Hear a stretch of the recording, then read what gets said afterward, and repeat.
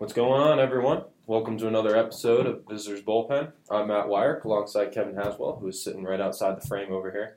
How's it going, Kevin? Doing great. Excited for another episode. I know the Phillies been hot this week. Rhys Hoskins, 17 home runs now, 3 in the last 2 games. Makes me more excited to watch the game when your favorite team's doing well. So excited for another week on the Visitors Bullpen. Absolutely. Nats just clinched, so got the division against the Phillies, no less. Great time there. I mean, it wasn't the game. It was that lowered the magic number to 1, and then there was another loss.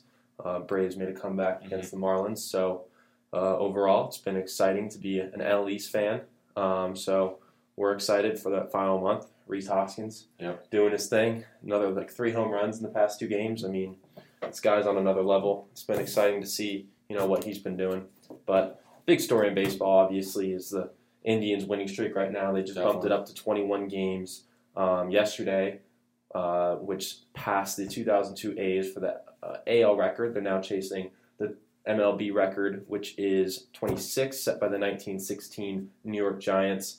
However, there is an asterisk next to that. There was a tie in the middle of that streak. There was a 1-1 tie. So it's technically a lossless streak, not really a winning streak, but it's counted by MLB baseball, so it is the official record. So it'd be exciting to see if the Indians can break that tie with the Chicago White Stockings of 1880 and the Chicago Cubs in 1935 for sole possession of second place when they go tonight. So overall, it's been exciting to watch. Their offense has been incredible. The starting pitching, flawless, even the bullpen. I mean, they're firing on all cylinders right now. But the question we posed today is, does it all matter? Is this winning streak really that significant? Kevin seems to think not. So, Kevin, please enlighten us on why it's really not that impressive. I think it's impressive, and it'll go down the record books just like any other record. But the one problem I have with people saying it's more important than a World Series is you don't get a ring for 21 straight wins. You get a ring for winning the World Series. These guys go out there to win a World Series. They don't go out here to win 21 in a row.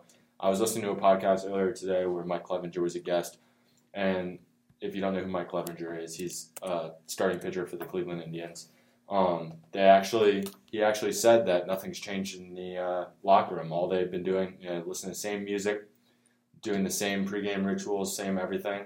They won 21 in a row, and the only thing that's changed is the amount of media in the room. So their focus hasn't changed at all, and definitely more important to win the World Series than win 21 games. They can win 36 games. They can finish out they have 15 games left on the schedule. If they win all 15, they've won 36 in a row going into the playoffs. But if they don't win the World Series, it's all for naught. So I think the most important thing is for the Indians to, I think down the stretch it's more important for them to lose a game. Because I think if they lose a game, they haven't felt what it's like to lose since August 24th. So really need to lose a game. Streak needs to come to an end, and need to go to the playoffs ready to go. Because World Series is definitely more important than 21 game win streak. I disagree. I mean, yes, obviously the goal of any MLB season is to win the World Series, and no player is going to tell you they'd rather win 20 games in a row than win the World Series. But in terms of what's more impressive, a team wins the World Series every single year. I mean, yes, there's teams that go 108-year droughts without doing it. Yeah. Not to say it's an easy thing to do, but it happens every single year. 20-game win streaks, not so much. This is only the 7th time a team has ever done it in the history of baseball, the most storied sport in America. I mean, for the fact that, before the A's did it, the last 20-game win streak was 1935.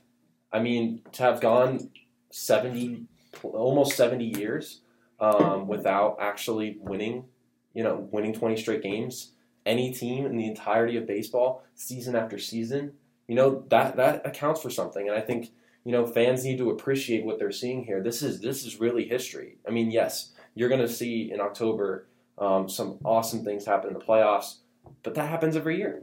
So I think you need to place more value on something that really, is this historic. Yeah, see, I understand where you're going with the history thing, but these guys have a job. They go out there and win World Series. You don't get recognition for one streak you put up in 2017 if you end up if you end up losing. Like, if you don't end up winning the World Series, it's all for naught. It's great to be in the history books, but it almost puts an asterisk next to the win streak if you don't win the World Series. So I think at the end of the day, it's more important for the Indians to go out and avenge their loss to the Cubs last year and win the World Series than it is to beat the Major League Baseball record of 26 games. So I don't know. I mean, these guys have a job, and their job is to win. And their job is to win it all, be the best team in Major League Baseball. And winning 21 games is nice, but doesn't prove anything. Going out and winning the World Series proves it. You know, a lot of people will bring up the 2001 Mariners, who set the MLB record for most wins in a season. They'll bring up the Warriors, who won 73 games. They'll bring up the Patriots, who went 16-0 in the regular season.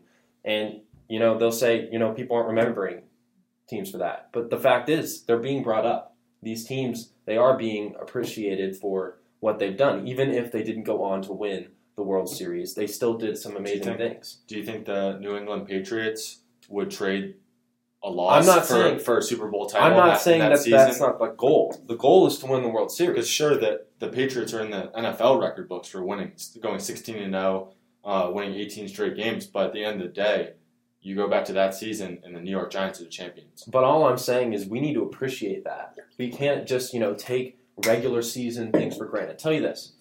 I'm not taking it for granted. I'm just saying that. But that's what I'm saying. It's not nearly as important as winning a World Series. Yes, but that's what I'm saying is what people are doing. And at the end of the day, yes, you want to win the World Series, but that doesn't mean that everything you did before it doesn't matter. If you ever vote for a Hall of Famer, right? Yeah. BBWA, what are you going to value the most when making that decision? You're going to look at their numbers, right, from their entire career. Yeah. Those are regular season numbers, okay? And you'll point to, okay, there are certain things they did in the postseason that certainly add to that. You know what I'll also value? What? The number of World Series they've won. That's very true, okay? But let's look at Curt Schilling, who's considered one of the greatest postseason pitchers in the history of baseball. Last year, he barely eclipsed 50% of the vote.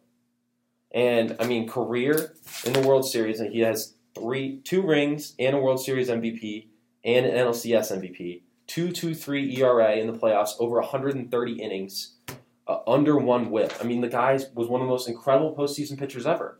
He's dropped in value over the past year in terms of Hall of Fame voting. That's saying that regular season matters. And you're looking at this team perspective of at the end of the day you want to win the World Series, but when you're judging individual players, why is it different that we're judging regular season versus postseason and valuing regular season more? Because at the end, you're bringing in regular season stats, and in my opinion, that really has nothing to do with anything. We're talking about your winning streak here. No, we're talking value of regular season accomplishments versus value of postseason.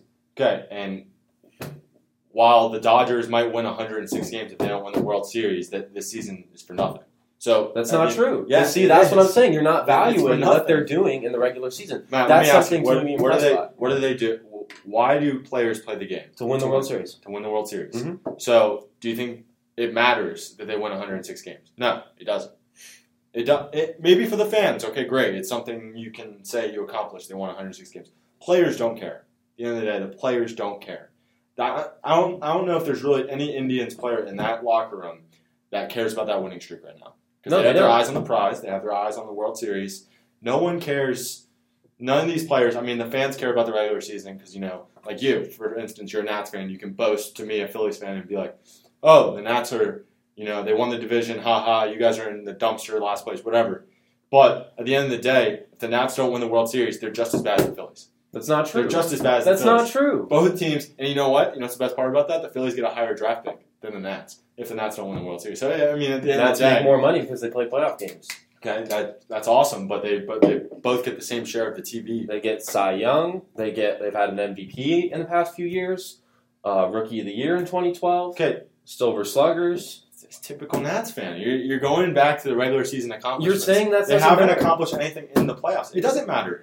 Because you haven't accomplished anything in the playoffs. But I'm saying just because you haven't accomplished anything in the playoffs doesn't mean that everything else is for naught. See, this is where we disagree. Because I feel like if you don't win the World Series, it is for nothing. But it really isn't. Vote it. Weigh in. Let us know in the comments what you think.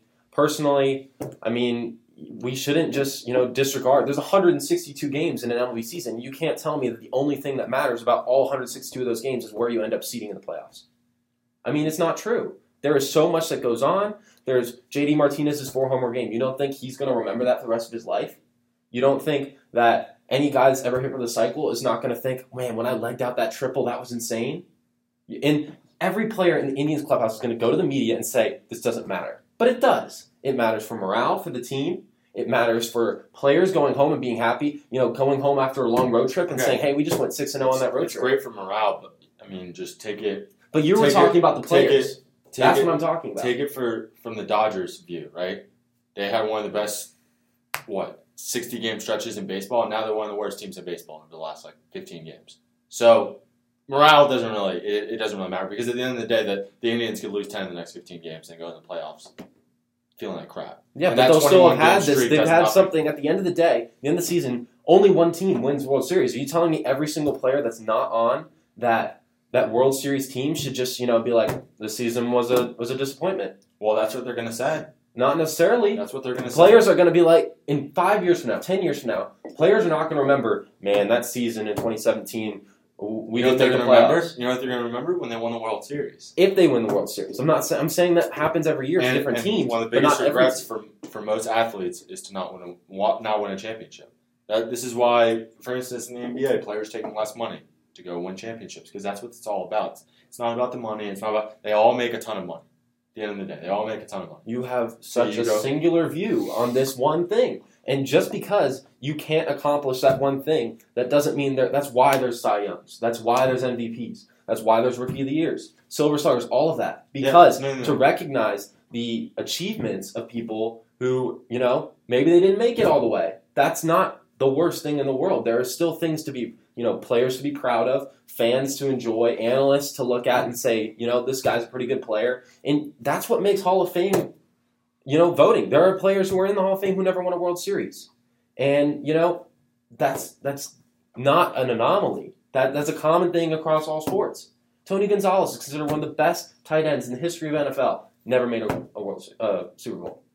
Is that to say that he's not? Why did he stop? He was going to go in retirement. Why did he come back for another year? Why did he come back for another year? Because he was going for that championship. Because that's at the end of the day. I'm not saying players don't want it. Okay, no, it's fine. No, but at the end of the day, I think Bryce Harper would trade an MVP for a World Series. I'm not saying that's not true. So the World Series is the most important. I didn't say that it wasn't the most important. I'm saying this 21-game win streak is more important than the World Series. No, I'm saying it is important, and you're devaluing it because it's not the World Series.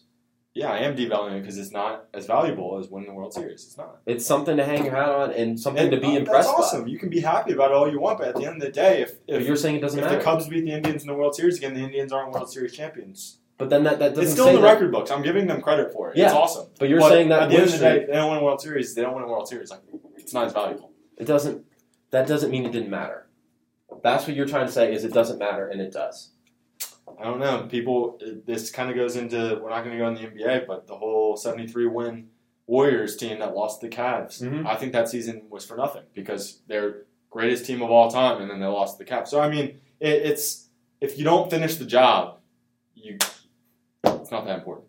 It's really not. And that's my opinion. That's fine. This is why we're having this argument on the show. But, I mean, World Series are more valuable than anything else. Championships are. I think we'll have to agree to disagree. Definitely post in the comments. Reach out to us on Twitter. Let you know what you think. And we'll, maybe we'll revisit this down the line after the World Series. And we'll see, We've got a long offseason ahead of us, so plenty of topics to touch and retouch on. So we'll get back to that. Switching gears a little bit, we wanted to talk about now players who are underappreciated. Players who have never made an all-star team. This is actually a kind of a tough question. If, I ask you right now, who's the best player in baseball that's never made an all-star team? It's not an easy question. Pitchers, it's really, if you look at, we did a baseball reference search tool to see the greatest WAR among active players that didn't have an all-star appearance. And with pitchers, it's more of players that, have been consistently average over their careers or are younger and have only had a few years under their belt. So I picked out a pitcher and a hitter. We'll get to me in a second. Kevin, who is your player, the best player in baseball that's never made an all-star team? I don't know if I would pick him as my number one, but just came across me. Mark Reynolds has never made an All-Star game. 44 home runs and 102 RBIs in 2009 with the Diamondbacks, and an 892 OPS, and finished 20th in the MVP voting. Never made it. I mean, he didn't make the All-Star team that year. I know the strikeout numbers have always been high for him, and the average has been low, but the OPS has been there. He's had 5 seasons over 800 OPS, and he's been one of the best power hitters. Like, honestly, I would say he's top 20 power hitter in the last 10 years. He's been terrific, been able to hit the ball, and this year he's been terrific again.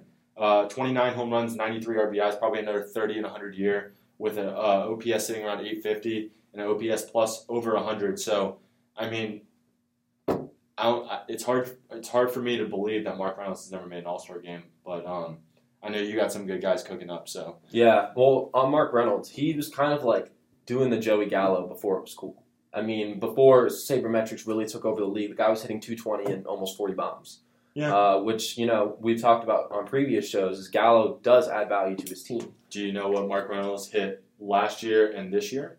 Probably mid to upper 200s. 282 in 2016 and 266 this year. So I'd say that's a little better than Joey Gallo. This year? Gallo, yeah, no, I'm talking about over his career. He's had like a 220 season where in 2014, 196, 2010, 198, but the power numbers have always been there. I wouldn't be quick to compare him to Joey. Yeah, Joey Gallo's been struggling to get above the Mendoza line all year. So his career average is a 237. So that's why maybe not as drastic as what Gallo's doing, but that kind of. And he's almost at 300 career home runs.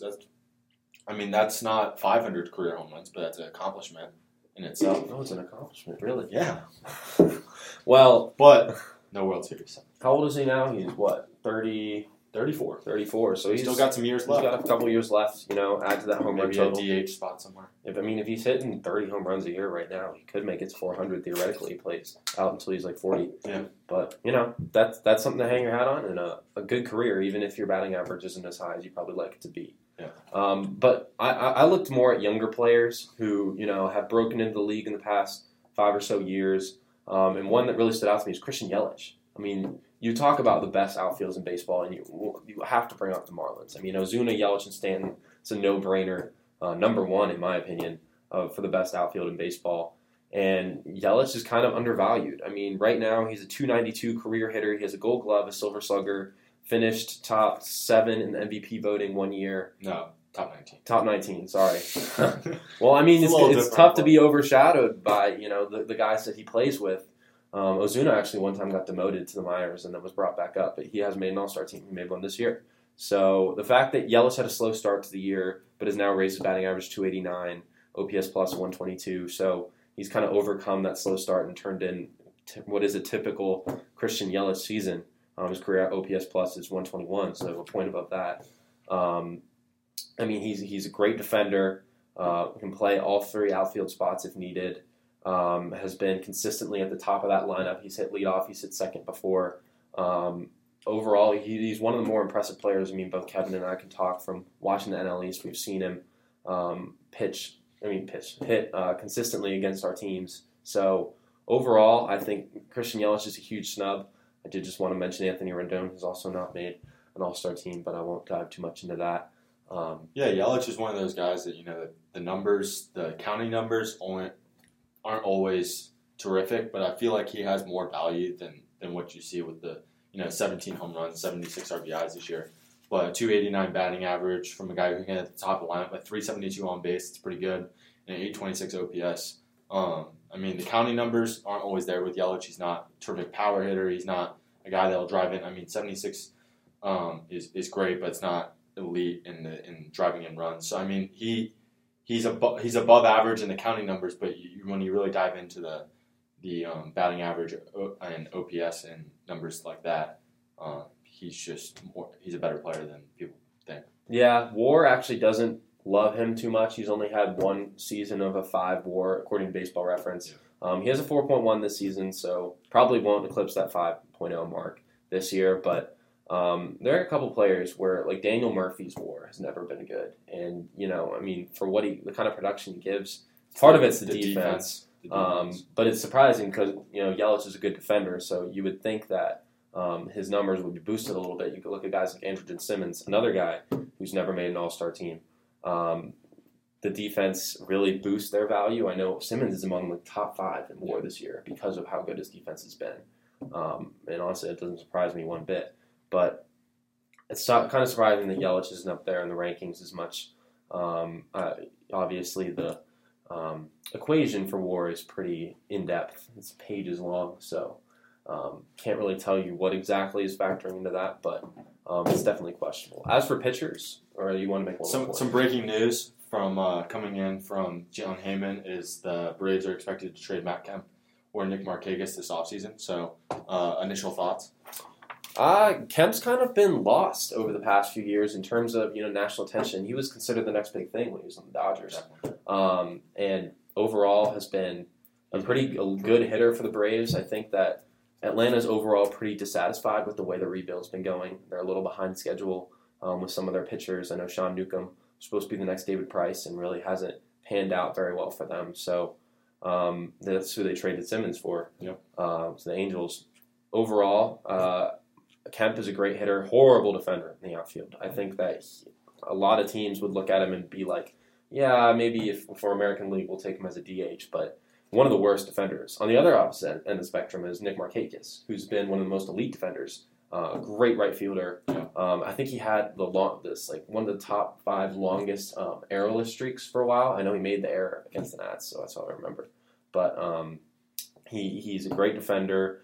Solid hitter, was with the Orioles for a while, kind of hit mid to later in the lineup, but definitely adds a lot of value for the defensive side of the ball. Yeah, I mean, Kemp last year was terrific between the Padres and the Braves, 35 home runs, 180 RBIs, 89 runs scored, and an 803 OPS. So he's still got a lot of value. I'm sure the Braves can pull in a nice little package for him in the offseason. Just wanted to get your initial thoughts on that. Yeah, I mean, overall, I think that, the hitters market is not going to be very deep this summer or winter. So that'll definitely, he'll go for a high price, I think. Maybe better than what J.D. Martinez went for at the trade deadline. I can't believe how big of a steal the Diamondbacks got for him from the Tigers. Tigers got absolutely fleeced in that deal. Although I think they did well with the Justin Wilson and Justin Verlander deals. So overall, not a huge disappointment of a deadline for them, but definitely got fleeced on that J.D. So you were going to talk about Carlos Carrasco before I interrupted you. Yes. One of the Indians' main guys in their winning streak right now. Over the past few years, he got a slow start to his career. I mean, first season had 5 games, 8.87 ERA. Then only pitched 7 games. His first full season was in 2011. Had a 4.62 ERA in 21 starts, and then was out of baseball for a year. Didn't pitch in 2012. But since making his first full season, he came in as a part-time reliever in 2014. Jumped back and forth between the rotation. From 2014 to 2017, his ERAs read as 2.55, 3.63, 3.32, 3.41. I mean, that's a model of consistency right there. Yep. It actually compares really well with Jose Quintana's numbers, who's held as one of the better starters that was in the American League, now in the National League, over the past few years. Even though his ERA was never below 3, he was still one of those guys that, high strikeout numbers, just kind of stuck on a bad team. And the Indians weren't very good for a while, so now that Cleveland's kind of jumped in that spotlight, Carrasco's getting a lot more attention. So I wouldn't be surprised if, a fast start to next season could translate into an all-star appearance for him. I was surprised that this year he wasn't. I think he was a fringe guy. Bit of a slower start, but overall has had a good year. Finished 13th in Cy Young voting in 2015. Overall, solid pitcher, great rotation. I think him, Danny Salazar, and Corey Kluber are an elite trio of starters with Trevor Bauer making up that 4th spot and Clevenger down to number 5. I mean, that's a deep rotation no matter how you're looking at it. And, I mean, Carrasco is as big a piece as any of them. Yeah, I mean, you look at his numbers since 2014, 48-33 record with a 3.27 ERA. Averaging 161 innings a year. So, I mean, he's eating up innings. He's pitching very well. He's not just eating up those innings. He's striking out a lot of guys with a 9.9 strikeout per 9. Good for a starter. So, definitely like what I've seen. It's surprising he hasn't made an all-star game considering he finished 13 in the Cy Young Award, like you said. Mm-hmm. But, yeah, Carlos Carrasco is probably I mean, I didn't look too deep into pitchers on this list, but he would be my number one as well. Yeah, other guys on there were Danny Duffy, who really only has broken in the last couple of years, so it's a little not as much of a track record as Carrasco. But another guy who's up there in WAR is Matt Garza, who you really wouldn't think of as a great pitcher, but he's just been around so long. He's one of those pitchers you see him show up on today's starter, you're like, wow, that man still pitches. Exactly. It just feels like there was a 3-year stretch or so where he was always rumored to be dealt at the deadline. It was Matt Garza. Where is he going? And then he just fell off the face of the earth, and now we're talking about him again. Yeah, here we are. And he reminds me of guys like Bartolo Colon and Jeff Samardzija, who Samardzija was a hot commodity. That's who the Cubs got Addison Russell for back when he was pitching in Chicago. He was big for them, and once he finally got into the bigger spotlight with the trades, he turned into one of the better pitchers. Now he's had a bad year this year. Although a lot of writers, Samardzija is an interesting case because his strikeout and walk numbers are actually really good, and his just peripherals haven't been great. So a lot of people are saying he's been really unlucky this year. And an interesting thing about the Giants in general is the reports coming out of San Francisco are the Giants are going to go for it next year.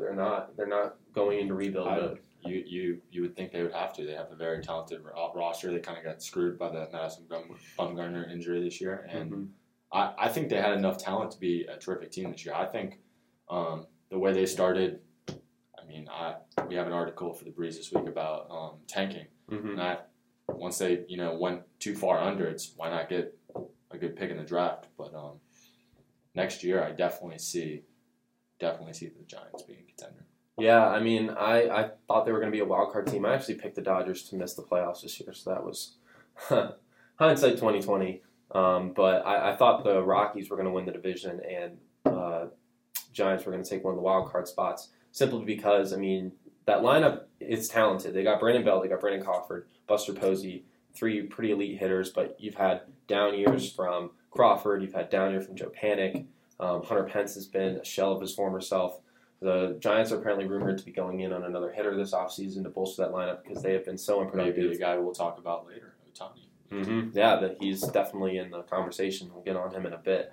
But also, I mean, their bullpen has been bad. Mark Melanson has not been the pitcher that's as advertised. He's been a little better in the second half, but overall, it's been a rough season for San Francisco. It's hard to feel bad for them after all the World Series they've won in the past few years. Definitely. But they did break that streak last year of the even year, so it's now kind of a new era. A lot of those pitchers and players that were on the team back then are not anymore. I mean, you've still got Buster Posey around, but other than that, it's him and Bruce Bochy, and that's about it. So this is a new team, and it'll be interesting to see what they do with the offseason to, get back into that race after having such a down year. You look at how many holes they have in terms of their lineup and the back end of that pitching staff. Because after Cueto, Bumgarner, and Samardzija, it's really a big question mark. Matt Cain's been serviceable enough, but Samardzija's numbers aren't good. I mean, he has above a 4 ERA this year. So even while he's maybe primed for a bounce back year next year, that's no guarantee. He could be on a decline. We really don't know until it all plays out. So it's going to be interesting to see what they do over the offseason. Yeah, it'd definitely be interesting. Fun fact, do you know who drafted Carlos Carrasco? I do not. The Philadelphia Phillies. Look at that. Who'd they trade? They traded him in the, let's see.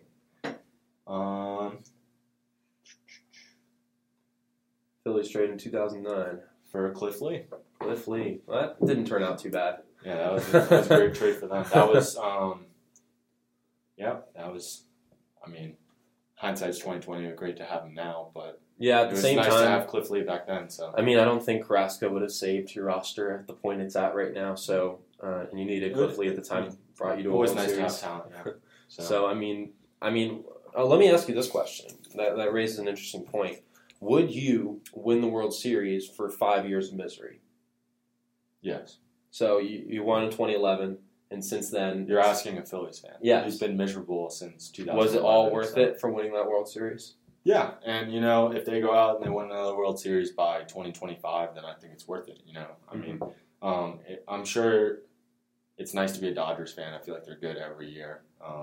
But there's something to be said about just waiting and waiting and waiting to be good, and then finally when you're good, it's like with the Cubs fans, they were waiting for so long, suffering for so long, And how sweet was it for them to see them win the World Series? The whole country was rooting for them to win the World Series. So,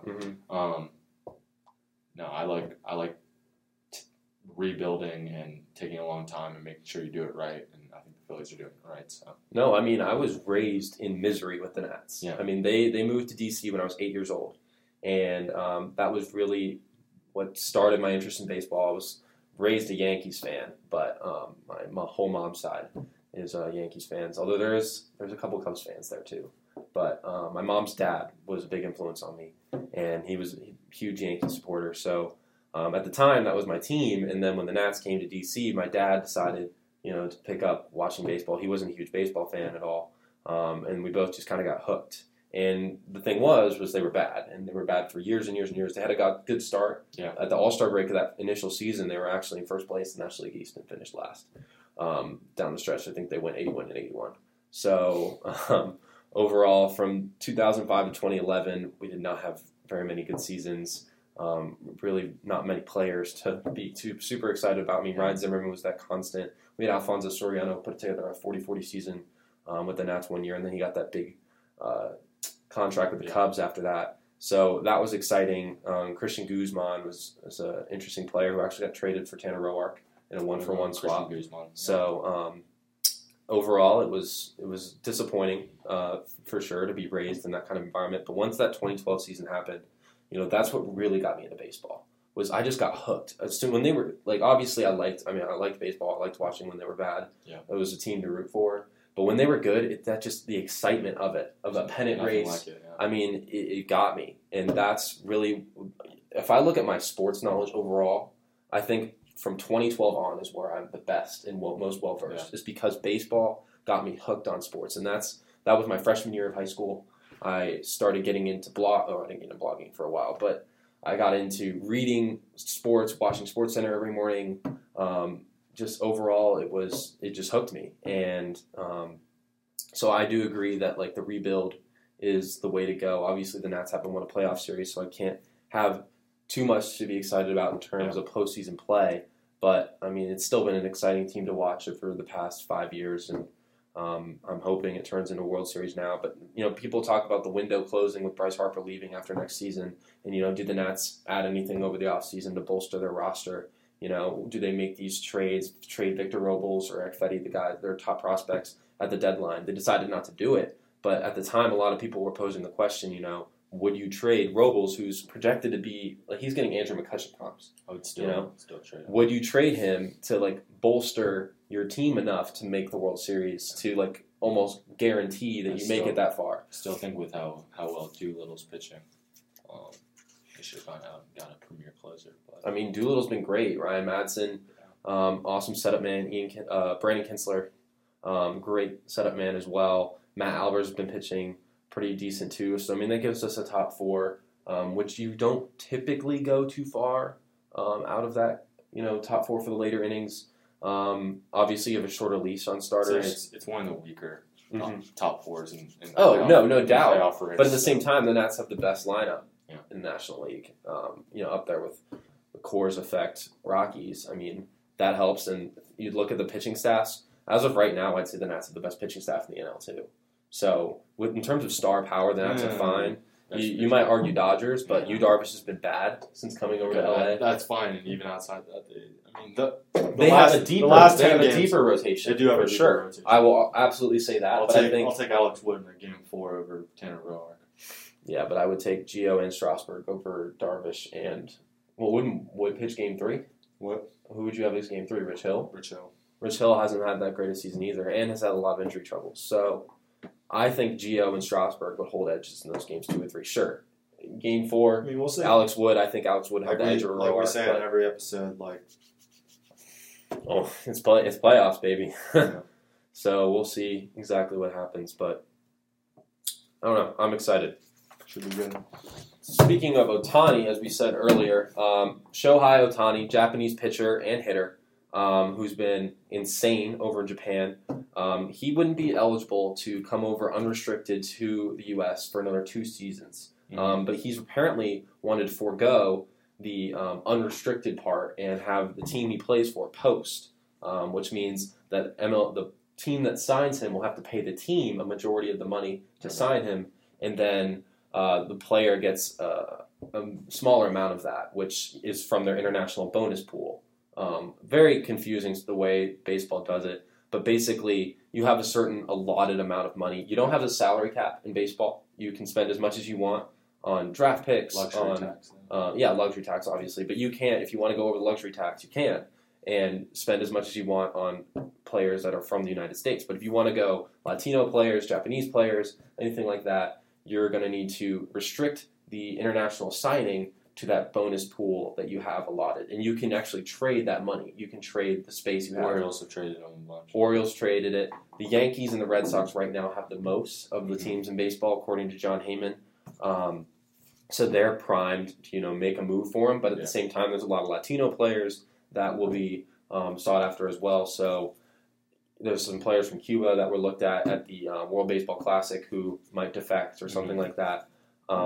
So we're not sure exactly how much, the Yankees and Red Sox, while they have the most money, that doesn't necessarily mean that Ohtani's on the radar.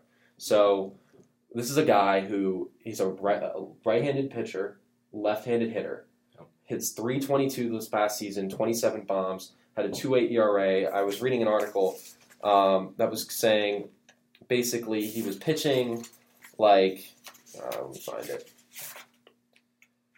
Ohtani is hit like Justin Turner while pitching like Zach Greinke. I mean, to have a player like that, we talked about this with Hunter Green. I'll pose this question and we'll get into Ohtani himself in a second. Do you think that it's possible for a player to go both ways, to be a dominant pitcher and a dominant hitter, or is it just in the league that we're in today, it's really not feasible?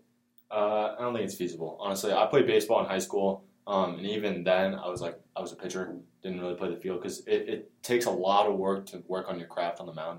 I know the Reds are going to run into a problem with Hunter Green with that. I know they're trying to get him to play both ways, but it's going to be a difficult trip, and I think Ohtani is really good at both, but you never know. If he worked on one of those, either hitting or pitching all the time, he almost could be even better. Mm-hmm. Like, let's say he worked on hitting all the time. He could become a better hitter. He might be sacrificing some of his hitting to be a better pitcher. I personally would go after him as a pitcher. I think pitching is very valuable nowadays. You can get a lot of hitting places. But you can't argue with OPS over 1,000 last year with 22 home runs and only 382 at-bats. You can't argue with that. But you can see it with contracts and everything. Everyone's paying a premium for these pitchers. I think Ohtani comes over as a pitcher, but we'll see. Yeah, I think the allure of a lefty bat might sway teams the other way. Obviously, it's questionable as to how you can develop a player like that. Like you said, you're going to have to compensate for hitting work with pitching work if you're going to do both. But I think the one difference between Ohtani and Green is that Ohtani's older.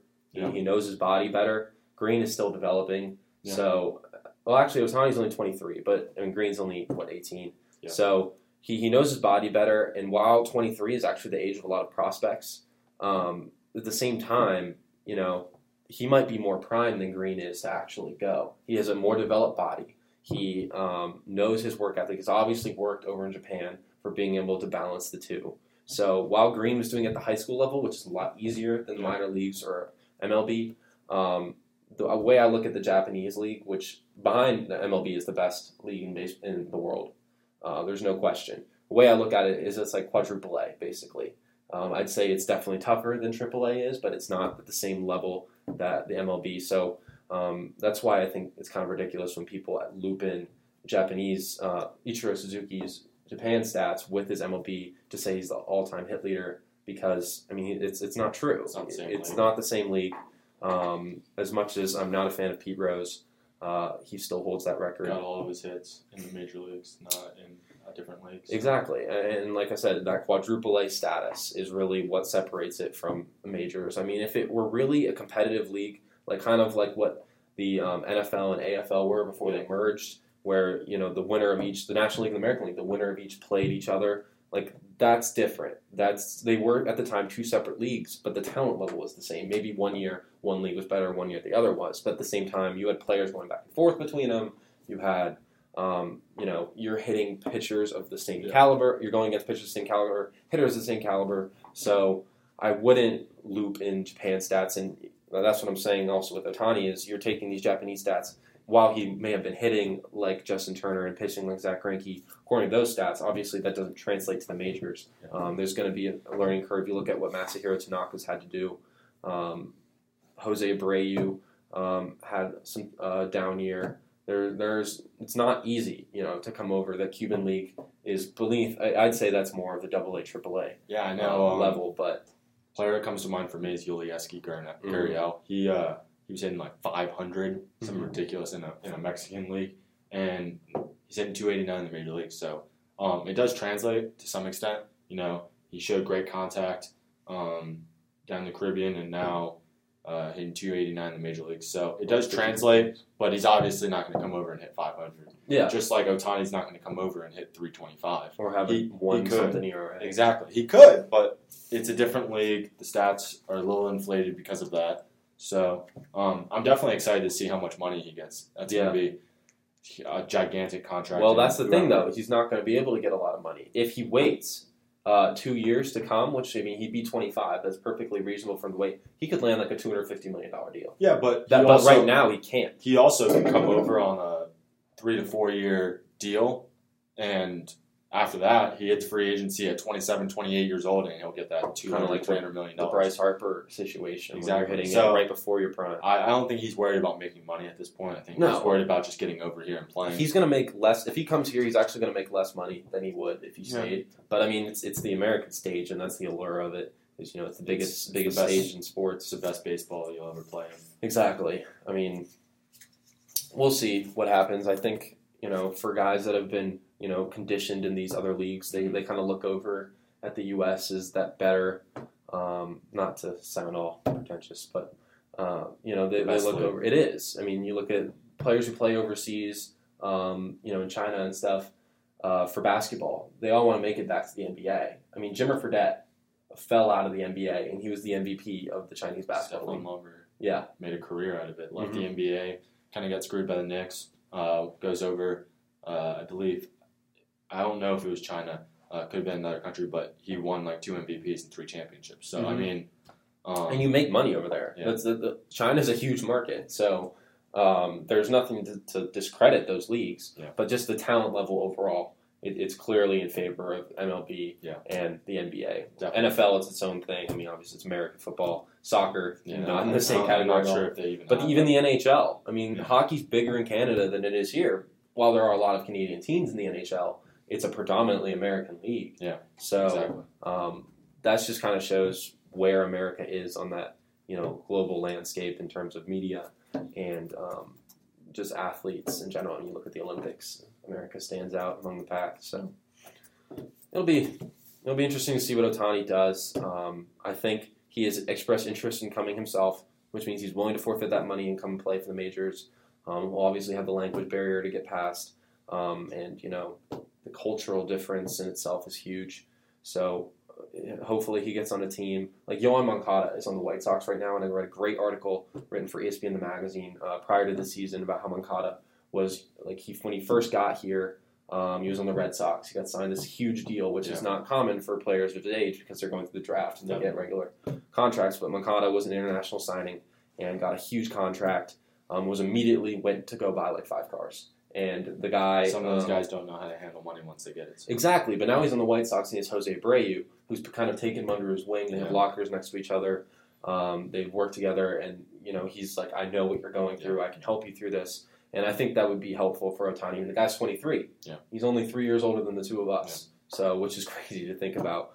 But we talked about in our earlier episode. There's a lot of players that are younger than us in Major League Baseball now. It's kind of crazy. Ozzie Albies on the Braves and Victor Robles on the Nats, the 2 youngest players in baseball right now, both 20 years old. So I'm turning 21 in a month, so it's just crazy. It's weird to think about, but I guess we're coming of age now, so we got to start. It was weird when I first got to JMU to start talking about college prospect commits to schools as to being younger than me. I've always just looked at these guys as older dudes who are huge and menacing and everything, but they're 2-3 years younger than me now. It's I mean, crazy. there's kids who are committing as freshmen.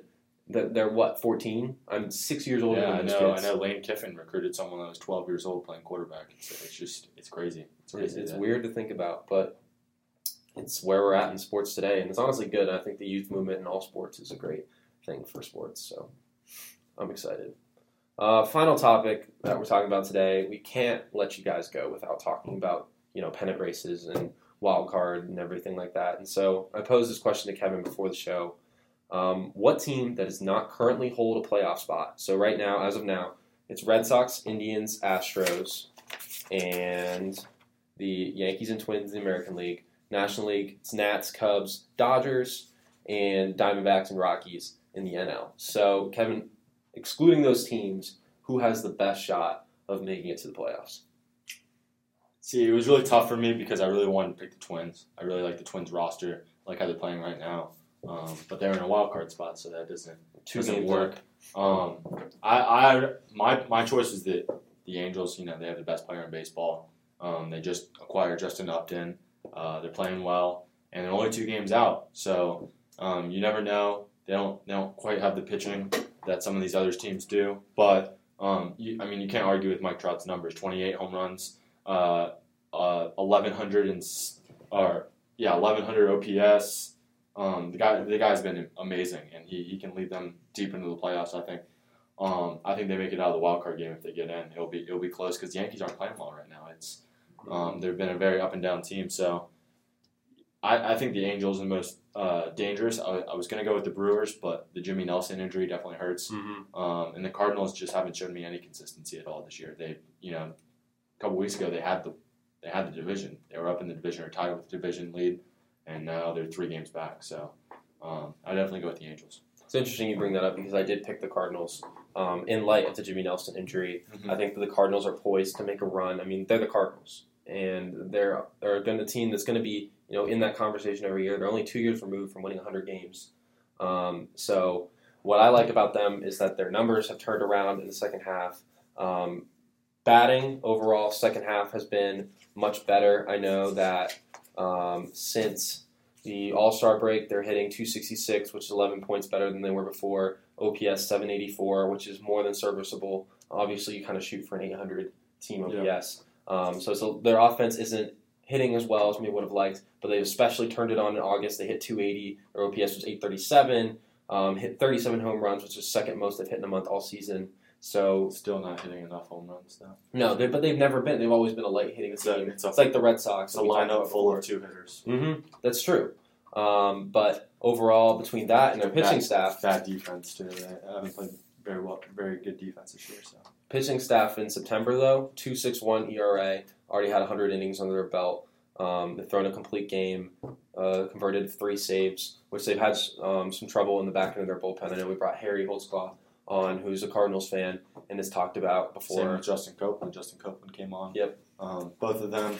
Harry had a little more optimism for the Cardinals. Justin, not so much. So it's interesting to get the 2 different perspectives. But I don't know. I don't see the Cardinals win that division. The Cubs. Cubs just don't impress me at all. I don't think they impress anyone, but they have enough of a lead. 3 games. 3 games in a month. That's happened plenty of times. I don't know where you're getting a month. There's like 12 games left, but so I mean, it's 3 games though. They had the percentages on ESPN today. Forgot where the percentages came from, but the Cubs had like a 68% chance of winning the division. Yeah, it's actually 87.5. Cardinals are at 16, which they have a higher percentage than the Brewers, even though they're in 3rd place. Well, yeah, the Jimmy Nelson injury hurts. The Brewers, haven't been helped by it. I mean, honestly, I think the Brewers win that division if they don't lose Chase Anderson. They don't lose Jimmy Nelson. They make some deals at the deadline. They had their opportunity, but they're looking more towards the future. I do have to respect, like you said, what the Brewers did at the deadline. Though they didn't sell their farm system because of one hot start. They still had a rebuild that they were in the middle of. They had a surprising start to the season. They're like, we should take advantage. They got a few guys, but didn't fleece their farm system in any way, which I respect. I think that they have a lot of young guys that are still coming up, and they're excited about them. And there's no reason to mortgage their future on a hot start out of nowhere. It would have been like the Twins being complete buyers at the deadline after losing 103 games last year, which is crazy enough that they're 2 games up in the AL wildcard spot right now. and have lost 103 games last year. So quite the turnaround for them, but same for the Brewers. I think that they made the right decision even if they don't make the playoffs. They had a competitive year. I think their fans are excited.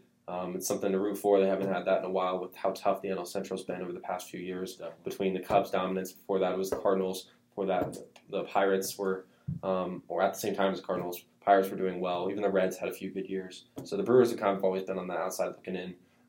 Ever since Ryan Braun's MVP season, they've really kind of tailed off. So exciting year for them. But I do think the Cardinals have a lot going for them. They have a lot of veterans that have been in this position before. They won a World Series as a wild card team once. They certainly not the same players, but not the same players, no. But I mean, they've got clubhouse leaders like Yadier Molina who've been around. Adam Wainwright's still on that team. Trevor Rosendale's hurt, but he's still a vocal clubhouse leader. Yep. I think those three guys can help lead this team. And just with how unimpressive the Cubs have been, they're 4-6 in the last 10 games. They're not playing well by any means. They just got swept by the Brewers a couple of days ago.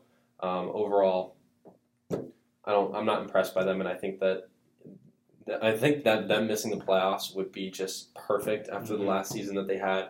Not that I'm spiteful in any way, but I think that the media circus that was made over the Cubs, it's just kind of almost laughable at this point as to how bad compared to where they were last year. This is just such a disappointing season for them, even though they're leading the division at the moment. They're nowhere near that top spot. I mean, the Nats are only like 3.5 games out of that number one spot. I think that it's just a 2-team race from the number one seed at this point in the NL, which I don't even know if I'd want. Obviously home field advantage counts throughout the playoffs, and if we face the Dodgers in the NLCS, I want to be able to have home field advantage. But at the same time, it's the difference between facing the winner of the NL Central versus either the Diamondbacks or the Rockies, and I do not want to face Diamondbacks or Rockies in NLDS. So I don't know. I probably honestly still want the 1 seed just in case down the line, you have a chance to have the best record in baseball. Nats are on pace for 100 wins right now. Dodgers are almost already there. But they've been but I mean, they were a game. They have 94 wins. The Nats are at 88. So 6-game difference? 6-game difference, 3 games back, I think. 5.5 game difference, Yeah. So we'll see what happens. But it'll be interesting to see, how the rest of the pennant race shapes up. I mean, I'll finish it off the episode by saying what I say every time. It's baseball. Anything can happen. So can't wait for October to come. It's going to be fun. But stay with us throughout the playoffs. Yep, we'll be here every Thursday at noon. So be sure to tune in on Facebook Live and Periscope. We post our episodes about an hour later onto Blog Talk, which goes straight to iTunes and TuneIn Radio. So wherever you listen to us, thank you for listening to us. I'm Matt Weyrich. This is Kevin Haswell. Thank you for tuning in. Have a good one, guys.